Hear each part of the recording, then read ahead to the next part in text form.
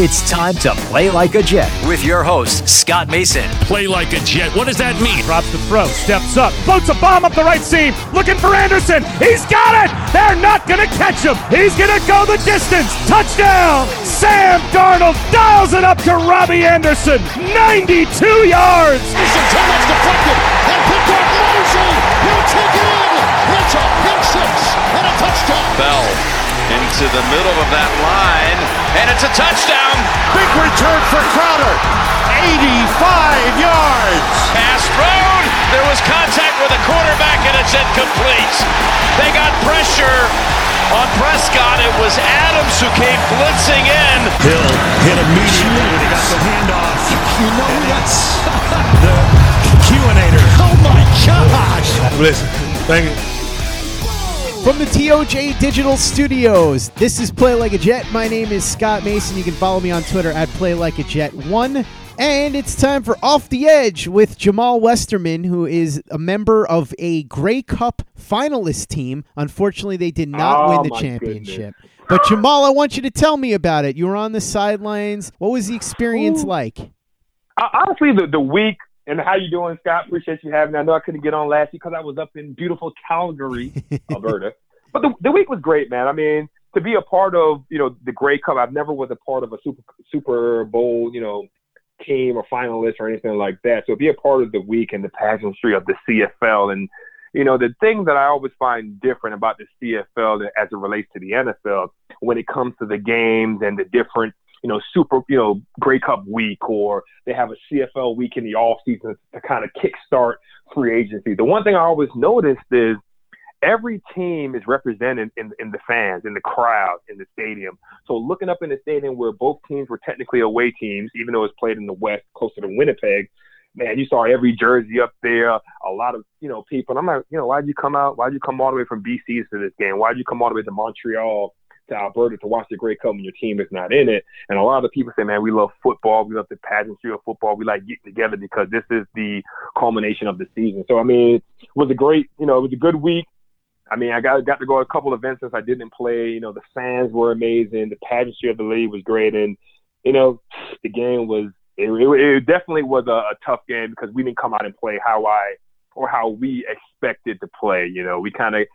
We didn't come out and play as a physical team, and that's what we're known for in Hamilton and our defense and our offense. And I think they played a little bit more physical than we did. And, Winnipeg, hats off to them. Congratulations to those guys. I know a couple of guys on the team, staff, people in an organization, and, people in the city. So congrats to them. And, in Hamilton, man, it definitely was tough. I mean, a lot of great memories. I mean, I think this is definitely going to be something that sticks with, the players and the staff for a long time. But I think this is going to be something that has always turned into a positive where it won't happen again. Teams won't get caught flat again in the biggest of games. I would imagine that this has got to be one of the most fun experiences that you've had as a professional football player, but still not quite as great as sacking Tom Brady, not once, but twice in a single game back in 2011. I just need you. I think I'm going to have you write my obituary. We're just going to get it down. We come with the first.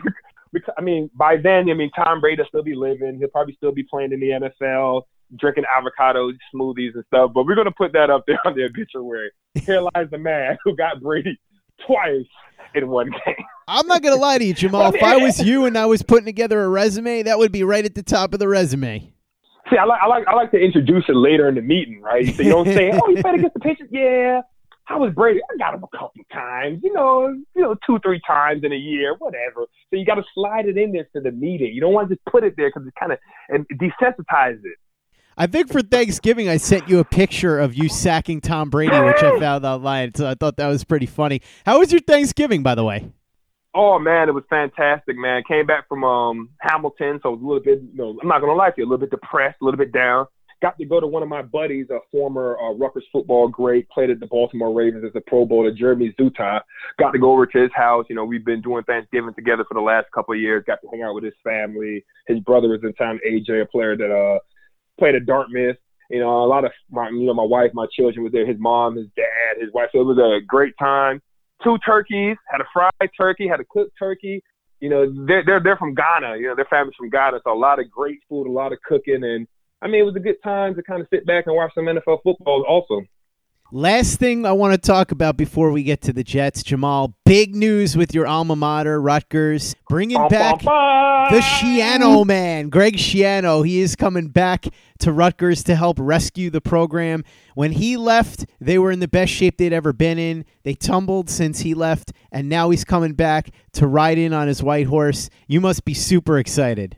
I think I'm more excited for the players, which is crazy, than anything, because just to have that opportunity, to be coached by him, for, 5 years of my college football career, and just kind of keep in touch with him and, growing close to him over the years as he was in the NFL and I was in the NFL and I transitioned to CFL and he transitioned back into college football. I'm excited for the players because the one thing that, what you heard about Greg Schiano, attention to detail, hardest working guy in the room, willing to develop, not only the staff members around him, but the players. And as a player that played for him, the one thing I always knew that he was going to get your all out of you.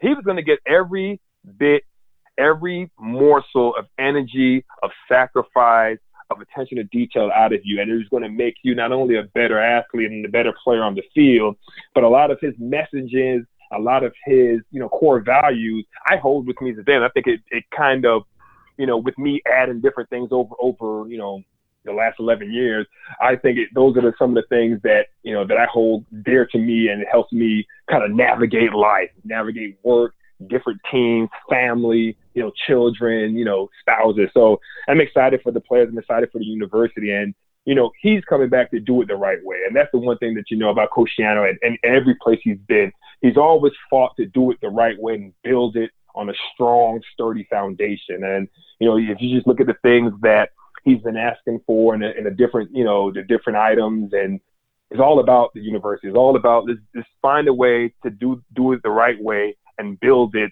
and be successful. So I'm excited for the guys. Press conference is on Wednesday. Definitely going to be there to support it. I think it's a great time in Rutgers moving forward. And I think greatness is in the future. If you see Ray Lucas at the press conference, tell him to come on the show at some point. I know Ray will be there. Ray hasn't been on the show yet. I can get Ray on the show. Got to have Ray on to talk about 1999. You can't talk about 1999 without Ray. And he's a Rutgers guy. We kind of follow the same path. Rutgers, Jets, Miami. We were moving in the same circles. Yeah, so definitely we're going to get Ray on there. But, I think everybody in the university is excited. New Jersey is a great football state. We just look at the talent that always comes out of the state, and, they've gone to different schools. But, I think having Schiano back around, a person that some of these kids, heard about growing up, had, watched some of the games growing up, and the coaching staff and the other great coaches in New Jersey, is going to be a little bit more, it's not going to be just fluff when it comes to Greg, Coach Schiano. It's not going to be fluff. It's going to be a real relationship, real determination, and really finding the right people and the right, kids, student athletes for the program, because that's what it's about, and especially in football and really any organization. It's the right people, and then you make them fit where they have to fit. But you have to have the right people that's, determined, willing to sacrifice, trust, belief, accountability, all the things that he stands for. So definitely an exciting time in Rutgers football and in the university's future. Hopefully Joe Douglas can do as good of a job recruiting in the offseason for the Jets as Greg Schiano used to do for Rutgers, and as hopefully he will do in the future for Rutgers too. Joe Douglas has his work cut out for him, though, Jamal, especially on the offensive line. Let's talk about that. The offensive line looked okay against the Raiders, good enough for Sam Darnold to be able to do what he needed to do. The offensive line was terrible against the Cincinnati Bengals. What did you see in those two games? What was the contrast there? It seemed like they were getting up to the second level against the Raiders. They were blocking the initial D linemen, and the offensive line were able to work up to the second level. But the Raiders didn't have the accomplished defensive linemen, as the Bengals had. Geno Atkins up the middle, Dunlap on the outside. And I think the offensive line, they were not able to sustain their blocks. They were not able to play clean football, penalty-free football. And if you ask them to man, all the offensive linemen, I don't think they're happy with the way they played. I don't think they find this as a successful game for themselves, because penalties, sacks, getting hits on a quarterback, and not sustaining the run game. And as offensive linemen, all the offensive linemen I know have a lot of pride in keeping their quarterback clean, and they weren't able to do that this game. Jamal, you've had a lot of coaches over the years, so I thought you'd be an interesting person to ask about this. I talked to you about this before we started recording, and the analogy that I used was when Bernard Hopkins fought Felix Trinidad, he knew to stay away from Felix Trinidad's left hook. In this case with the Bengals, what everybody knew was run on the Bengals, run it early, run it often, specifically run it to the outside. Adam Gase seemed to do the opposite, and it felt to a lot of people like he was trying to prove that he was smarter, like he didn't have to do the obvious thing. Have you had coaches that have done that, and you've had players on the sideline or in the locker room after the game scratching their head going, why didn't we just exploit their weakness? What was the coach trying to do here? I have. I've been a part of teams where you're like, man, you sure want to blitz this guy? Let's just rush forward against him, and he'll throw it up, and let's just attack him instead of taking a guy out of coverage, to blitz him and get him on the move. But in the run game, I'm not going to lie. I thought they were going to come out this week, and Adam Gase were going to call a couple more run plays to kind of get Le'Veon going, to get the offensive line more comfortable, because every offensive line I've ever talked to, they always are more comfortable in running the ball, moving forward, when you can be more physical. It's not as much of a technique. It is technique, but it's more of the physical nature, and your combo blocking up to the Mike linebacker, your guys getting off, you're stealing, you're pinning the guy down, and you're pulling an offensive lineman. And so Adam Gase didn't run on the edge. Was it because you had Beecham was back for the first game? You had Shell that didn't play a great game, so how was he looking in practice? Was that the reason that they didn't feel that they could sustain their blocks on the outside, and they were more able to run Le'Veon up the middle, have him pick his way through, or kind of bust open a hole with Blau and let him just come downhill? So that's the question I have to ask, because I believe that they were going to attack the outside, run the ball a little bit to protect Sam.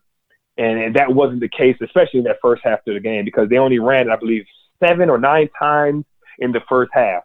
All week in the media, you've seen Adam Gase talk about we have to protect against Carlos Dunlap. They didn't want this to be a game that Carlos Dunlap can go off. I mean, and as you saw, he did it with 3 sacks. So maybe that's one of the reasons that they weren't as readily available to run outside towards him, to kind of put the ball on the edge, because they do have playmakers as a defensive end and somebody that's played that position, that's played on the edge.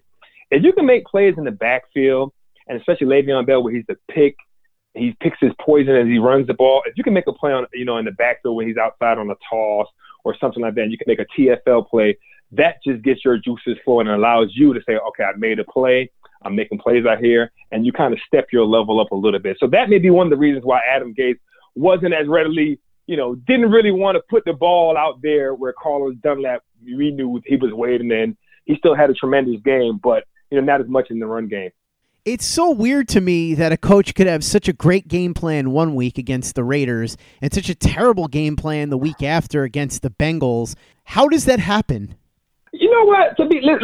Let's call a spade a spade. In the first series, I think Darnold looked great. Started out 5 wide, threw a pass to Le'Veon Bell across the middle. He dropped it. First series, Robbie Anderson dropped a touchdown pass. Now, it wasn't a perfect throw, but Robbie's a great player. I mean, he's a good player in the NFL. He's a player that you expect to make that pass. You had another drop. You had 3 drops in the first series of the game. So that first drive is what we always talk about, is a scripted drive from Adam Gase. He's been running these plays all week with Sam Darnold. The first, 10 to 15 plays are normally scripted. These are the plays that Sam Darnold knows like the back of his hand. Okay, this is my first read. This is my second read. This is my check now. It looked like he was taking the shots when he was supposed to take them, even though he didn't hit on some of them. But with 3 drop balls during that first series, all the scripting and all what we saw last week, all that kind of went to the wayside. Where now it's like, all right, we're behind the sticks. We're trying to make it. And now I have to take a shot. I have to force the ball. So we can sit and talk about the run game if they ran inside or if they ran outside. But to be honest, from looking at it as a player, as a former player, I saw a lot of drop passes, especially earlier in the game, and a lot of offensive linemen just losing that one-on-one battle. The receivers seem to be getting open a lot more against the Raiders than they were against the Cincinnati Bengals.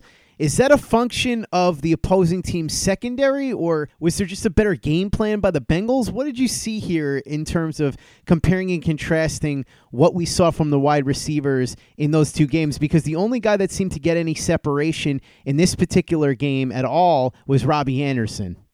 I think it has a lot to do with the pass rush up front. So the ball has to come out a lot faster, right? So you don't have the time to let somebody get down the field or, let a receiver run open. You have to get the ball at your hand because, those boys were coming. With 4 sacks in the game, the offensive line wasn't holding up. And, you have 2 guys on that defensive line with the Bengals, Dunlap and Atkins.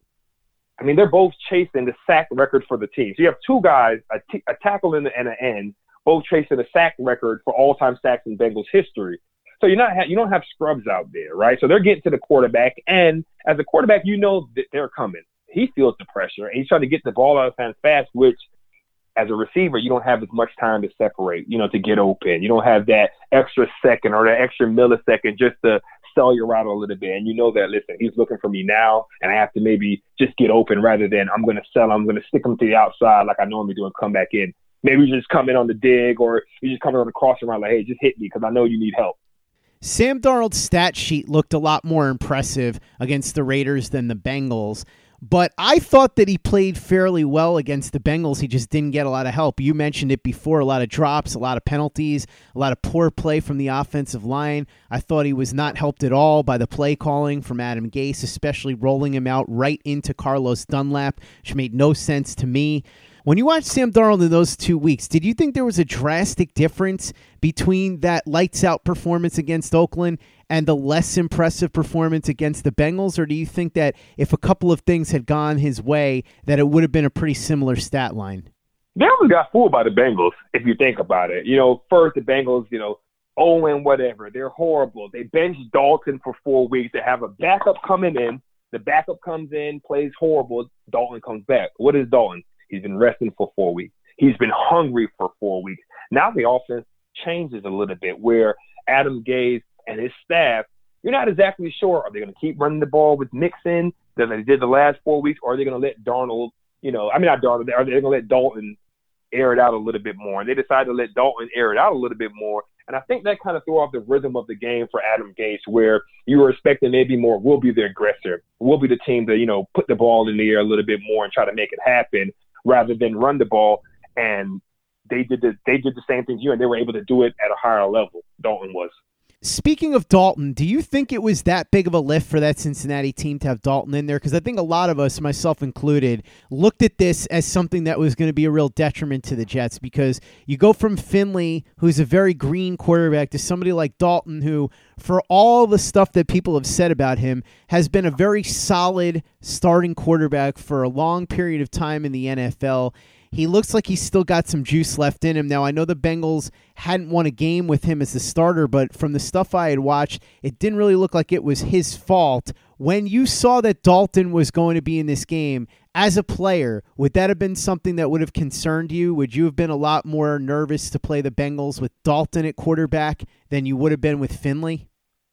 He's the red rifle now. So Dalton is not a scrub by any means. I don't think it's a nerve thing from a player. I think it's more about the game plan. Defensive coordinator Greg Williams, how was he going to confuse, Dalton? He had a couple, younger quarterbacks in the season, part of the 3-game win streak. You had some guys you could confuse. And this game, Greg Williams, he decided not really to send a ton of pressure at Dalton, maybe blitz the middle linebacker, but drop the edges to try to create a little bit more coverage, but they weren't able to get to him. So I wouldn't have been, surprised. I wouldn't have been nervous with a new quarterback, a starter coming to the game. I think it was more, I focus on the game plan. What's the game plan? Coach, I'll be like, Greg Williams, all right, what's the game plan? Are we attacking them? Are we sitting back? Is it more of a 4-man rush game, or do we want to stimulate pressure? And, they weren't able to get to him, which is concerning, that they need a player like Jamal Adams to kind of create that spark to getting after the quarterback. You would have expected one of the D linemen or a blitzing linebacker to be able to come off and make some plays, in the pass game on the quarterback, and nobody was able to do it. And, Dalton kind of sat back there the whole game, was able to pick and choose, what he wanted. So you think that a big part of the reason why Dalton was able to do what he did is merely because the Jets just couldn't get any pressure on him? They couldn't get any pressure. Greg Williams, as you can see, he's trying to protect the corners. Bless played well. Millette, played a decent game, but you also know these are guys that are going to take time to come along. These are guys that are, they're going to take more seasoning. They're going into their pro careers. And, the Bengals don't have any, their receivers and the tight end, CJ, how do you say, Hujmanzada? I don't even know how to say that guy's name, to be honest with you, Jamal. I kept trying to figure out how to pronounce it, but I couldn't do it. But I know what he can do. He can catch balls. I mean, him and Dalton seem to have a natural connection. They were sharp in their connection. Tate, another big receiver, and you can see Dalton was throwing the ball where Tate was the only one that could catch it. I mean, he had a pass over Bless, which was a good throw that was high, and that big receiver can go up and make the catch. And then Boyd, balled out last year without AJ Green late in the season, and this year without AJ Green, he seems to have a decent game, be able to run routes, be able to get open. So, Greg Williams has to protect that secondary a little bit, so maybe that's why he didn't send as much pressure as he normally would. Here's what I don't understand, though, Jamal. The Raiders have a really good offensive line, and the Bengals don't, yet the Jets were able to get pressure against the Raiders and not against the Bengals. The only thing I can think of here is that the guy that has been getting the most pressure for the Jets on this defense has been Jamal Adams, and early in this game, he had that ankle sprain, which we heard about after the game. He was in a walking boot. Could Jamal Adams have been that X factor that with him in Oakland, just the threat of him, on top of the fact that he was obviously going to make some plays, was going to make the Raiders have to be a little jittery and it was going to throw everything off? But with him not really being able to do anything, the Bengals were able to have their way in the passing game? Well, you've seen Jamal Adams at his best. We've also seen him just healthy, right? We don't always need his best game, but him healthy makes an impact on any football team on any field. But now we've seen him hurt, where he didn't have the same mobility. He wasn't as twitchy in the game, wasn't able to move like he normally does. And it hurt him a lot to go out and not be able to play at the level he can play. And so you're missing that X factor who we've seen, especially during the win streak and really the whole season. He's made plays in the passing game. He's made plays in the backfield in the run game. He's sacked the quarterback. He's taken the ball away from the quarterback. And he's really laid some devastating blows on some running back, knocking him out the way to be able to get to the quarterback. Without that kind of X factor, that piece in the puzzle, that big joker to be able to use by Greg Williams, you see they were a little bit more vanilla. They were a little bit, tentative when it came to pressuring the quarterback more than they had been in weeks past. How do you make up for that going forward? Because Adams is going to miss some time. Who knows? He could miss the rest of the games this season. If you're Greg Williams, what do you do now? What he's been doing the whole year, right? I mean, you've had injuries from the first game, through down. There's guys going down on defense, middle linebackers, cornerbacks, defensive linemen going down. And Greg Williams, you say what you want, but he's done a good job of plugging, playing, developing the guys that some guys were on the practice squad at the beginning of the year. But he's developed them to be able to play professional football and kind of trying to find their strengths. Because when a guy's on the practice squad or a guy's not playing, he's just playing special teams as D coordinator, you're not really sure what are his strengths. Is he a great blitzer? Is he a great rusher? And not only in practice, what can he do in game day? Are the lights too big for him? So it takes a while to figure out, all right, this is what he can do. This is what he doesn't do as well. And this is where we think he'll develop to. And so Greg Williams, he's going to have to plug and play. He's next man up in the NFL. Next man's going to have to come up, and he's going to find a way to be creative in his defense this week in Miami. Jamal, do you think that in terms of getting pressure now that Adams is not going to be in there, is it time to finally unleash Quinnen Williams? Because a lot of what he's been asked to do, in fact, the majority of it has been to stunt and to two-gap. In fact, there were a couple of plays that I noticed he literally ran right into two or three guys, so it was very obvious what he was doing. Is it time for Greg Williams to just say, I know I've got subpar linebackers back there, and I know we need to stop the run, but I don't have Jamal Adams here, and I don't have an elite edge rusher. I've got to unleash this kid. He's my best chance to get to the quarterback. You can't do it like that in the National Football League because say, okay, Quinnen Williams, comes up the middle, Greg Williams, hey, do what you want, Q. Go make plays, fly around, get to the quarterback. All right, Q comes out with a sack and a half. Great game, Q, but they give up 150 yards in the run game. That's not a game you want to do against the Miami Dolphins because on either end, what are you going to hear? It's a loss for the Jets and a win for Miami. So I think you have to keep developing, but developing slowly in your system. It's not only about let's get Quinnen a sack and a half. Let's get Quinnen into the Pro Bowl. Let's get Q, getting sacks as a rookie. It's about the whole front developing, trying to win together and building the right type of culture. If you want to just get sacks or you want to just be, let's just have players that we can talk about, well, then you build a culture that if guys are getting sacked, it's a great day. The guys aren't getting sacked. It's a horrible day. Everybody's pissed off around the team. But if you want to build a strong culture on winning, on doing your job, on when your time comes making the play, I think they've been approaching it pretty good. But, we know he has the talent.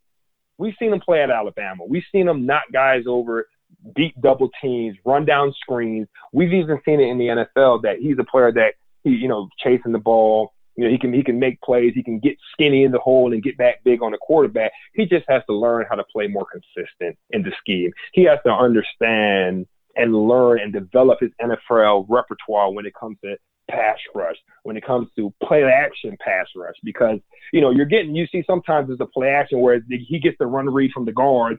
He kind of stands them up playing the run. Now it's that transition into the arm over into your pass rush. You better get after the quarterback. So I don't think it's a thing of let's get Quinn and let's let him wreak havoc. I think just develop him, teach him good practice habits, good game plan. Just teach him how to play harder for longer. And you've seen at the times where he's playing hard, where he's flying around, he's being more disruptive. You just need to teach him, and he has to develop the way to play harder for longer. Because if you try to compare him against every defensive tackle that came out after him, I think you're doing him a disservice, because those are different defenses, different schemes, different organizations that he's playing, then they're playing around different D linemen around him. He's in a unique group at a unique time, so he has to just kind of develop and learn as he goes.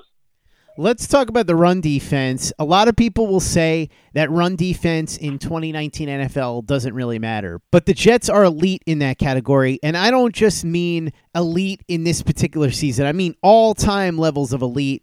Later on this week, Michael Nanny is going to join me, and we're going to really break down the numbers.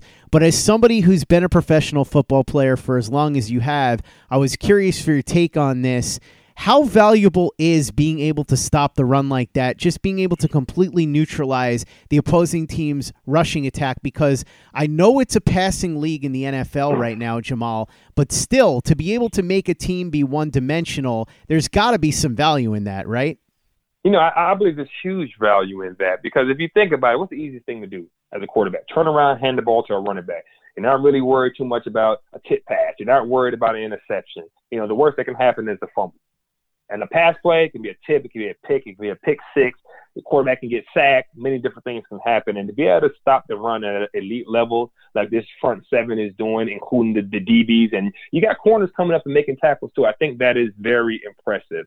If you look at the top three teams this year in the NFL, they're all the top three teams, the Raiders, San Francisco, and I believe it's Seattle, if I'm not mistaken. They're all 1, 2, and 3 in rushing yards, and that's for a reason. If you can't stop the run, you're going to get beat every game. And even in the Jets game, last week against the Bengals with a team that's 0 whatever, the game was still in contention a lot later than you expected it to be. Because why? Because the Bengals weren't able just to line up Mixon in the backfield and say, you know what, for the rest of this second half, we're just going to pound the ball, and they'll give it up. And that's because, that front seven, the front eight is still playing with that physicality. They're still playing with a little bit of nastiness, up front, because getting the ball ran on you, especially as the defense and especially as the D-line, is probably one of the most demoralizing things that can happen to a football player in the game, because you're sitting there, they're coming at you, and it's really a tough thing to stop. While sports can bring us so much joy, it can also bring us a lot of unwanted stress, and that stress can make it difficult to concentrate, relax, and get decent sleep.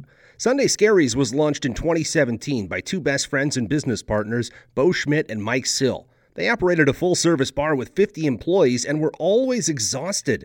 They tried all kinds of products, but they didn't work. Then they started experimenting with CBD. They loved the effects and regained control of their days and nights, but they wanted better CBD products. So what they did for themselves was specially formulate CBD gummies with vitamins D3 and B12 that were super consumable, easy to take on the go, and effective. Long story short, their specially formulated CBD products and vitamins helped relieve the overwhelming angst they felt on a daily basis. So in July 2017, they named the company Sunday Scaries and began sharing their products with friends and launched their online store at sundayscaries.com.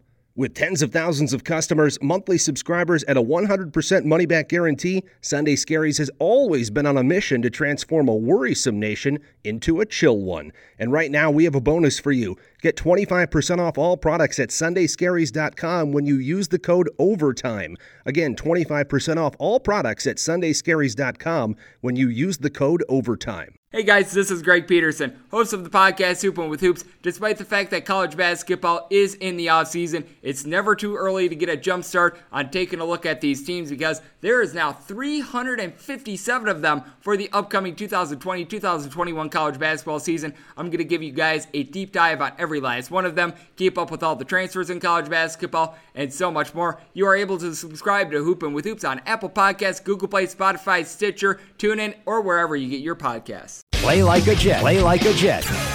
Let's talk special teams. Brant Boyer is one of the better special teams coaches in the league. This was not a performance by the special teams that he's ever going to be putting on his resume. I can assure you of that. You played for one of the greatest special teams coaches of all time, Mike Westhoff. How would he have been reacting to a special teams performance like what we saw when the Jets took on the Bengals in Cincinnati? Because I can only imagine how angry he would have gotten in the locker room. Oh, Westy? Oh, Westhoff would have probably tried to cut everybody. Hey, my man, listen, my man. You see that jersey? Take it off. Give it to Gus. Write home and tell your mom, I'll be home for Christmas. That's what Westy would have told us. They didn't play a good game. And I'm a special teams guy, man. I enjoy special teams. I think it can be a spark on a football team. How many penalties do they have on teams? Yes, Sunday. They had a couple penalties. They didn't play well. They didn't fly around. There was a spark missing on the entire team. I'm not sure it was maybe they went out there that the stands weren't full. Maybe they didn't get the energy from, even in the away games, you can get that buzz from the crowd. And they came out and played a flat game, and nobody made the decision to say, you know what, I'm going to make a play here. Or as this puller comes around, I'm going to cut him. I'm going to be physical. And on special teams, you may just say, yeah, he's going down, but I'm going to try to knock this ball loose. When they hold him up, I'm going to try to put my shoulder pad on the football to knock it out. And those are the situations where you see a game where your team's struggling to get going offensively, kind of holding and kind of just trying to hold hard defensively, where you want to see a special teams play happen, a fake, a physical play to kind of fire up the crowd. And, James Hedebo used to do that a lot when he played with the Jets. He'll run down a kickoff, and we'll be talking. He'll be like, all right, we got to make a play, man, because we're struggling now. And somebody will hold a guy up, and all 11 guys will try to be on top of him, trying to be a part of that play. And this week, the special teams didn't play well, but they're a better group. And a lot of guys are being called on to play a lot more defense because of injuries and different things that are happening. So they just have to find that sweet spot where you're playing some teams, you're playing a little defense, but where's your focus during the game? I want to go back to the offense for a second. Le'Veon Bell looked outright frustrated in the post-game press conference. Now, he did everything he could to say what he needed to say so that the media didn't have a story to write, but you could hear it in his voice. Do you get the sense, as somebody who's been in locker rooms and who's observed players like this, that he's thinking to himself at this point, why did I sign here? Why did I sit out that year in Pittsburgh? Maybe I should have just stuck around, because it just feels like Adam Gase is not doing anything with him. This offensive line is not tailored to his capabilities, and it's just been a really bad season for him. A lot of it I don't think was even his fault. Lev Bell is a smart player. I mean, he's one of the best players in the NFL over his career. And he understood what was happening when he came to the Jets in the offseason. I mean, he took the contract, he sat out a year, he fought for his ability to move around and kind of, take care of his family a little bit better. And he understood what it was. You're coming in with a young quarterback, a new staff that's together for the first time. And even in his transition here, they ended up switching to GM again. And with the injuries, he knows what it is this year. And I think he is definitely frustrated because he is a more productive player than what he's showing. But it's not only him. I mean, he's getting hit in the backfield a lot. Even when he's picking his way through plays, he's having to make a lot more guys miss than he had to do at Pittsburgh. And that's the thing. Pittsburgh, what did you have there for him? Hall of Fame quarterback, Hall of Fame head coach, a staff that's been together a long time, kind of a culture and identity that's already been built. And in New York Jets, he's part of building the new culture and the new identity, which really didn't even get off the runway with the injuries and the different things that happened early in the season. So I definitely think he's frustrated, but I have a lot of respect and a lot of admiration for a guy that, was possibility of on the line to being a Hall of Famer type of player, to be able to hold his tongue, to be able to only talk positively about the team. And if he was doing anything other than that, we'll be killing him right now. So I think a lot of respect has to go to him. I heard people talk about you need to trade him. He's not a good player in this offense. I would say see what happens next year. I understand the off-season trades and all that stuff, and you never know. He may figure, I don't want to be here. But he said all the right things. I think he's come out every game, and as I watch him, he's playing hard. He's running hard. He's not tucking it in for the season. He's out there doing what he has to do to try to be a productive player and to help that running back group and help Sam Darnold be a better player. So a lot of respect goes out to Lev Bell. I think he's been playing hard. He just hasn't got going. And a lot of that has to do with your offensive line, where if you can't get up to that second level, man, the linebackers on this league, they're too quick and they're on you now. I want to circle back to the penalties. You're somebody that has played at a high level both in high school and college and, of course, in the pros for a long time. How much do you put the penalties on the coaching? How much do you put it on the players? Is it a mix of both, or do you think that it just shows a lack of discipline that the coaching staff needs to get under control? I think, I'm a guy, listen, I'm not going to lie to you. Up in the CFL, I had a couple years where I had a ton of penalties. And I don't never put that on the coaching staff. I think there's two types of penalties. There's pre-snap, post-snap penalties. Those may be a little bit more on the focus part of it, especially the pre-snap, on all sides, wrong formation, misaligned, where it may cause a penalty on the offense. Post-snap penalties, you don't have too many of those, roughing the passer, punching somebody out, maybe jawing a little bit with alignment. They were all in-play penalties. What is a coaching staff supposed to do about a holding or about a block in the back? I don't think Adam Gase says, hey, guys, go hold him. Go block in the back. And then, go hold him in the end zone for a safety. Block him in the back on a big play to be called back. So he's not telling them to do that. He's not accepting that. But these are professional players, and they have to hold themselves to a higher standard. And some of the penalties, you look at them, the holding on the safety as a defensive lineman, I loved it. But as you look at it, you're like, I've seen that, that play go uncalled. But what do we see a lot? When you're a team that's not having success, that you're, let's say, man, they're not a competitive team in a game like this, the refs aren't going to help you out. The refs aren't going to give you any call. They're going to call the game like, hey, man, you're not playing well, we're calling everything. Now, I've watched, to give you an example, of Darrelle Revis. I mean, one of the greatest cornerbacks, if not the greatest cornerback to ever put on a football helmet. I've watched him playing games. You're like, oh, man, that's kind of it looked like he held him a little bit. Reeves, that was PI. But they know Reeves was a great player. He was going to the number one receiver, and they normally, what do the refs normally do? All right, let him play. You're the number one receiver. You're the number one quarterback. Let him play.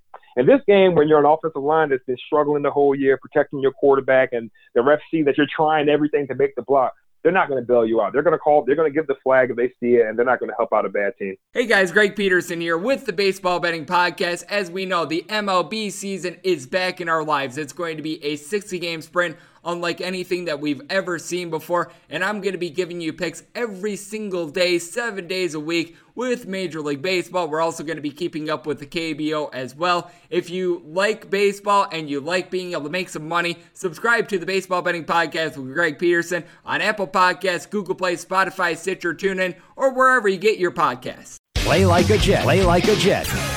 Jamal, I want to talk about the Jets and the Dolphins because that's the rematch that's coming up this Sunday, but it's not in sunny Miami this time. It's here in New Jersey. So if you want to go see the Jets and the Dolphins and you don't have your tickets yet, you want to get good tickets at a good price, go ahead and download the Vivid Seats mobile app right now and use the promo code OVERTIME at checkout. You'll get yourself up to $100 off on your very first purchase. You can go to that Jets-Dolphins game, or you can go to something else. If you want, you can go to a wrestling match. You can go to a boxing match. You can go to a concert, a hockey game, a basketball game, anything you want. Whatever it is you want to go to, just download the Vivid Seats mobile app, use the promo code OVERTIME, and you will get yourself up to $100 off on your very first purchase. Jamal, in the years that you were with the Jets, it was an interesting up and down because you split with Miami in 2010 and 2011, but in 2009, which is the year that you went 9-7 and ended up going to the AFC Championship game,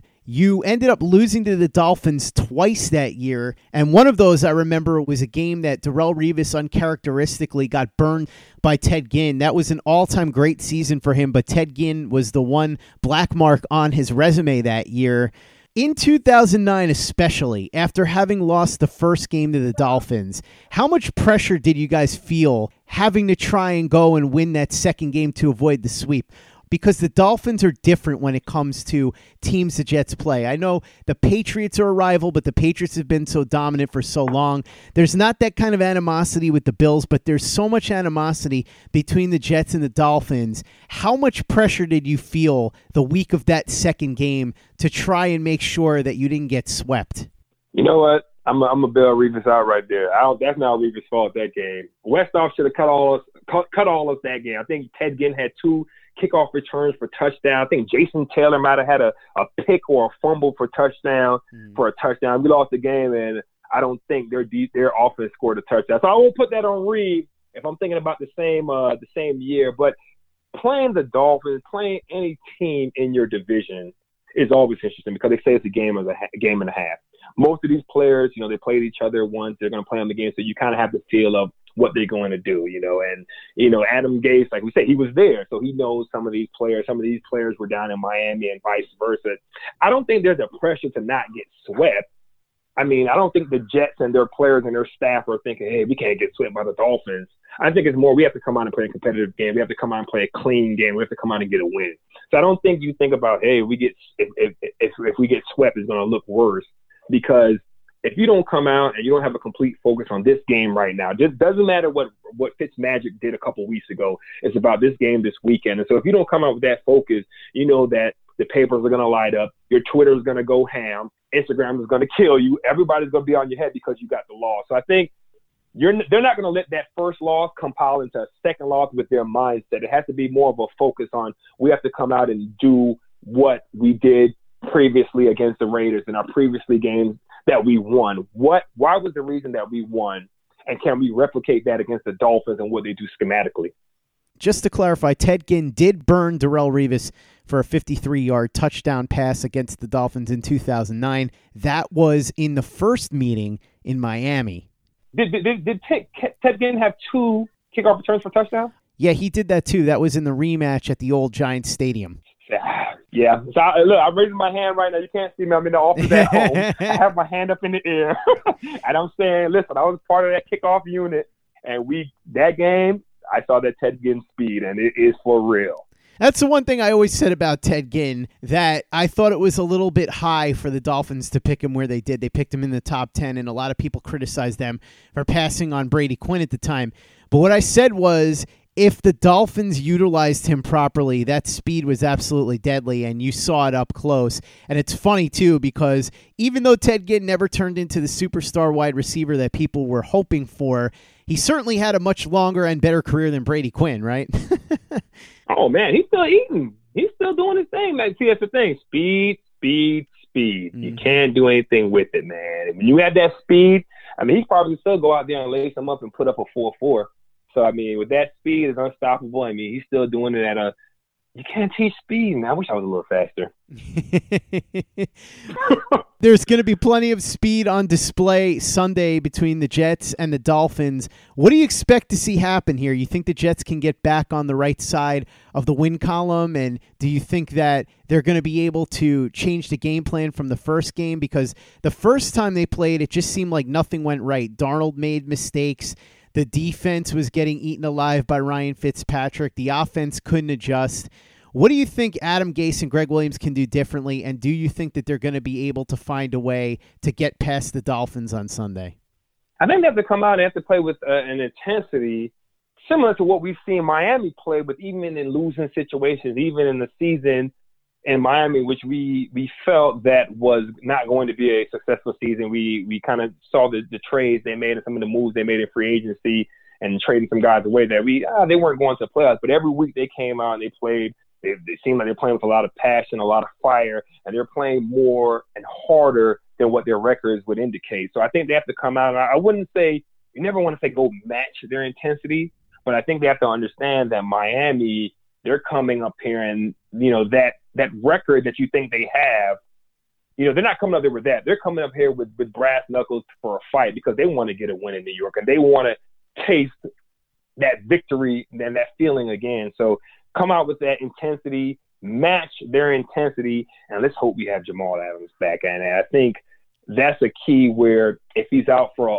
longer period of time, that's going to be difficult to kind of manufacture his production because not only has he been a disruptive factor, but over this win streak, he's been, uber productive.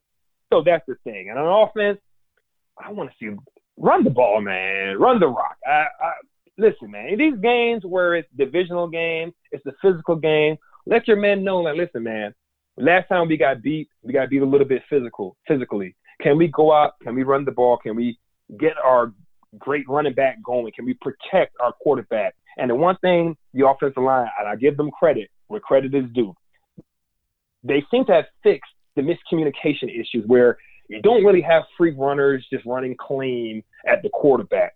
Now it's time for them to step up and win their one-on-one battles in the trenches, on the edge, and also in the middle of that offensive line. How different is it playing at home as opposed to on the road? Because they lost the first one to the Miami Dolphins in Miami. They're now back home playing the Miami Dolphins at home at MetLife Stadium. And the Jets are 1-5 this year on the road. And I looked it up, Jamal. The last time that the Jets had a winning record on the road, you were still on the team. It was the 2010 season. And the Jets won 8 road games, including the 2 playoff games. How different is it playing on the road and playing at home? And do you think that's the hallmark of a good team, that a good team is able to beat teams on the road, even if they're not great teams, even if they're just beating poor and mediocre teams, that they're able to take care of business on the road and not just at home? I think, a good team, you have to be able to win everywhere. You have to have an offense and a defense that can travel on the road, at home. The difference for me, I actually enjoy playing on the road. I enjoy seeing the other stadiums because I'm a defender. So when I'm on the field, on the road, it's quiet. I can communicate. Hey, check. Tight end's coming over. Let's run a T game. Let's run a text game. Everybody can hear me on defense. I can communicate to my big D tackle in the middle. At home, when you're on defense, the crowd is a little bit noisier. Their offense is moving a little quicker because they understand that, all right, we don't want their crowd to get into it. So they kind of adjust what they're doing. So I enjoy playing on the road. I enjoyed, playing in Miami. I enjoyed playing, just away from the stadium because there is a different level of focus you have on the road because it is just you and the guys that you brought on the trip with you all focus on one goal, and it's to leave. There's nothing better than getting a win in somebody else's house because you have to see the fans' faces and they're down. They're still cursing you out. And after you kick that ass, they look at you and they're still cursing you out. You respect it, but you know that you got yours this game. So playing on the road is definitely I've always enjoyed it. I've always enjoyed that pageantry of just the NFL stadiums and the different fan bases. But playing on the road for players that were not starting last week, that coming off the P squad, coming off the injured reserve, guys that were maybe backing up. Now you're on the road, you're the guy now, and you have more family members hitting you. Hey, I'm trying to get tickets to the game. I want to come to the game. You're down in Miami. I'll come to the game. So you're worrying about a lot of different things on the road, where at home it's your routine, right? You're going to get the same food you've been getting on every home game. You're sleeping in the same hotel room, hopefully, that you've been sleeping on in every home game. The meetings are the same places, and you get that familiar feeling of, this is my stadium. This is MetLife. This is my locker room. I know where everything is. On the road, things change. Yeah, some places on the road, I got coaching staff, mic in the room and try to listen out for bugs to see how they spying on us. So on the road is different, but home is always better. But I enjoy the road. Jamal, last thing before we go, I want to do story time with Jamal. And since we talked about Mike Westhoff, and we all know what a character he was, do you have any fun Mike Westhoff stories to end the show this week? Well, since we're talking special teams a lot this cast, Ted Ginn did have, it was a game at home. He had 6 returns, 299 yards, 2 touchdowns. So hand raised again. And I give you a Westhoff story. I give you my first meeting in the NFL after I made the team my rookie year. So, made the team my rookie year. Didn't really think personally it was a huge accomplishment because I was kind of locked in. I just assumed that, I'm just going to play hard as hell until they tell me to go home. I ended up making the team, and, guys are congratulating me. I'm feeling good. Next step is I have to find an apartment. I was still living down at Rutgers off of Lewis Street. So I have to find an apartment in that area. I looked at an apartment in Cedar Knolls. Get the apartment. It's cool. I was there, one day, had practice the next day. First meeting in the morning, 7:45, Westhoff special teams meeting. I'm good. Set my phone alarm, plug it in, sleeping on the air mattress. Doesn't have any furniture. That first check didn't cash yet. That first check did not go through. I was pissed. But sleeping on the air on the blow-up bed. Wake up in the morning, sun's out. I'm having a great day of practice today. Playing the Houston Texans, man. I'm excited. I'm ready to go. I'm like, man, my phone. I woke up before the phone alarm. Man, this is dope. I'm ready to roll. Look at the phone. It's dead. I guess these new apartments, the light switch turns off the actual outlet. So where I plugged my phone in, turned it off. Phone dead. I finally look at a watch. It's like 7:35. I had 10 minutes to drive. About 10 minutes. It took me 10 minutes to get to this facility. Not gonna lie, man, I was flying. Because I'm thinking, all right, I'm gonna cut. I'm gonna get cut. I'm gonna walk in the building, and they're gonna cut me and send me home.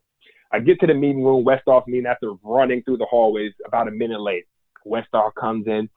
My man, where were you?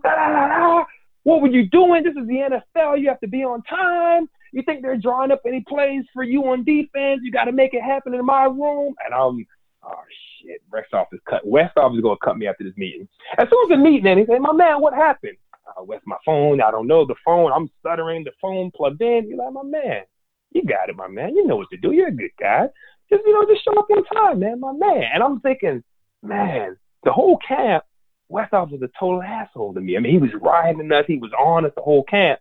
And just in that moment, he saw like I was totally flustered of what just happened. And I really wanted to be the guy that was always doing the right thing, that was always on time, especially being my first meeting. So he kind of calmed me down, like, you got it, my man. Just focus a little bit. So that's the Westhoff story. I mean, Westhoff is one of the toughest, I think, special teams coaches and maybe coaches I've ever played for, especially that was my first job when I was at, the Jets with special teams. But he taught me a lot. I mean, he had the most tremendous stories about sheep herding dogs in Australia and the fighting men of Mongolia. I mean, Westhoff, if you ever have a chance to sit down and just listen to him talk, I mean, the amount of stories he has about sacrifice and about accountability and about just building together, I mean, it's amazing. So definitely a lot of respect to him, and I'm so happy he didn't cut me after that first meeting. I guess he realized that it was an honest mistake, and he had gotten to know you over training camp, and so that's part of why he was riding you so much, is because he saw something in you. Man, let's hope it was, man, because Westhoff, man, he's tough. If you look back at that Hard Knocks, man. Westhoff only cut me on the day off that Rex told me I had to take. Hey, man, you did a lot of things in the offseason. All you guys are taking the day off today. I'm like, man, Westhoff's not going to be okay with this, and he wasn't. The best line that I ever heard Westhoff say, I didn't actually hear him say it. It was something that was in the book Collision Low Crossers by Nicholas Dawidoff. He said of your former teammate, Vernon Golston, this is a guy whose instincts are so slow that if he burned his hand on a stove today, he would yell, ouch, tomorrow. And that line still cracks me up. Listen, man, that's the one thing. Vern don't burn, man. Vern is built out of rock. So Vern won't burn. But, yeah, man, Westhoff, I mean, those quotes and those stories, legendary. I want to hear a book with just Westhoff quotes. I'm telling you, Jamal, I've said many times, I have a list of dream guests that I want on the show. One of them is Rich Kotite because he seems to have disappeared, and I really want to get him on the show because he just doesn't do interviews. I'd love to talk to Eric Mangini about how he built up the team. He's another one. Terry Bradway. I love Terry, man. It's one of the first guys I met when I came out of Rutgers, and we stayed in contact. Terry's a great dude. Tell him to come on the show because he was with the Jets for like 15 years. I can't even imagine the stories he's got. But Westhoff is one of the guys that's high on my list too because as you said, Jamal, my game plan interviewing Westhoff would just be to say a word or two and then let Westhoff talk. You got to get it. You know what you got to do, man? You got to rent you a boat, go down to Florida. You catch him on the boat. Oh, that's what he loves, man. Getting on the boat and just getting on that water. So maybe we got to go to Florida. We have an in-person pod with Westhoff on a boat somewhere down in Key West or North Florida. I don't know where he likes to get out, but we'll have an in-person pod with Westy. I like it. I'm going to go out and get my fishing gear tomorrow. And plus, it's cold here, so I have no problems going out to Florida right now, believe me. Jamal, thanks so much for coming on. Really appreciate it. Sorry things didn't work out with the Grey Cup, but you'll get them next year. But I am happy for you that things are working out for Rutgers because I think Greg Schiano is going to do some great things for that program. For anybody that wants to talk to you about the Jets, about Rutgers, about fishing with Mike Westhoff, where can they get a hold of you? Man, I've been loving this pod. I mean, people are fans of DM me questions about the Jets, asking my insight. They can, hit me on Instagram, jwesterman90, Instagram, Twitter, jwesterman90, or just Jamaal Westerman. They can find me on all social media platforms. And I'm enjoying talking football this season, even though my season, actual playing season, is finished. But, man, the NFL this year, man, has been crazy. We've seen, creative and dynamic offenses, especially with what Lamar Jackson's doing. So it's been fun just talking football and talking to some of the loyal Jet fans. Looking forward to having you back on the show next week. Hopefully things go better for the Jets against the Dolphins than they did against the Bengals. Fingers crossed for that. In the meantime, go ahead and follow Jamal on Twitter. Don't forget, it's JAMAAL, 2 A's in the middle. There we go. And you know why there's 2 A's? Because Jamal likes the number 2. And the reason he likes the number 2 is because he sacked Tom Brady not once, but twice in a single game back in 2011. So make sure when you're following him on Twitter or on Instagram, you type JAMAAL to get Jamaal Westerman on social media. And for the latest and greatest in New York Jets podcasts, you know where to go. That's Turn on the Jets Digital and turnonthejets.com.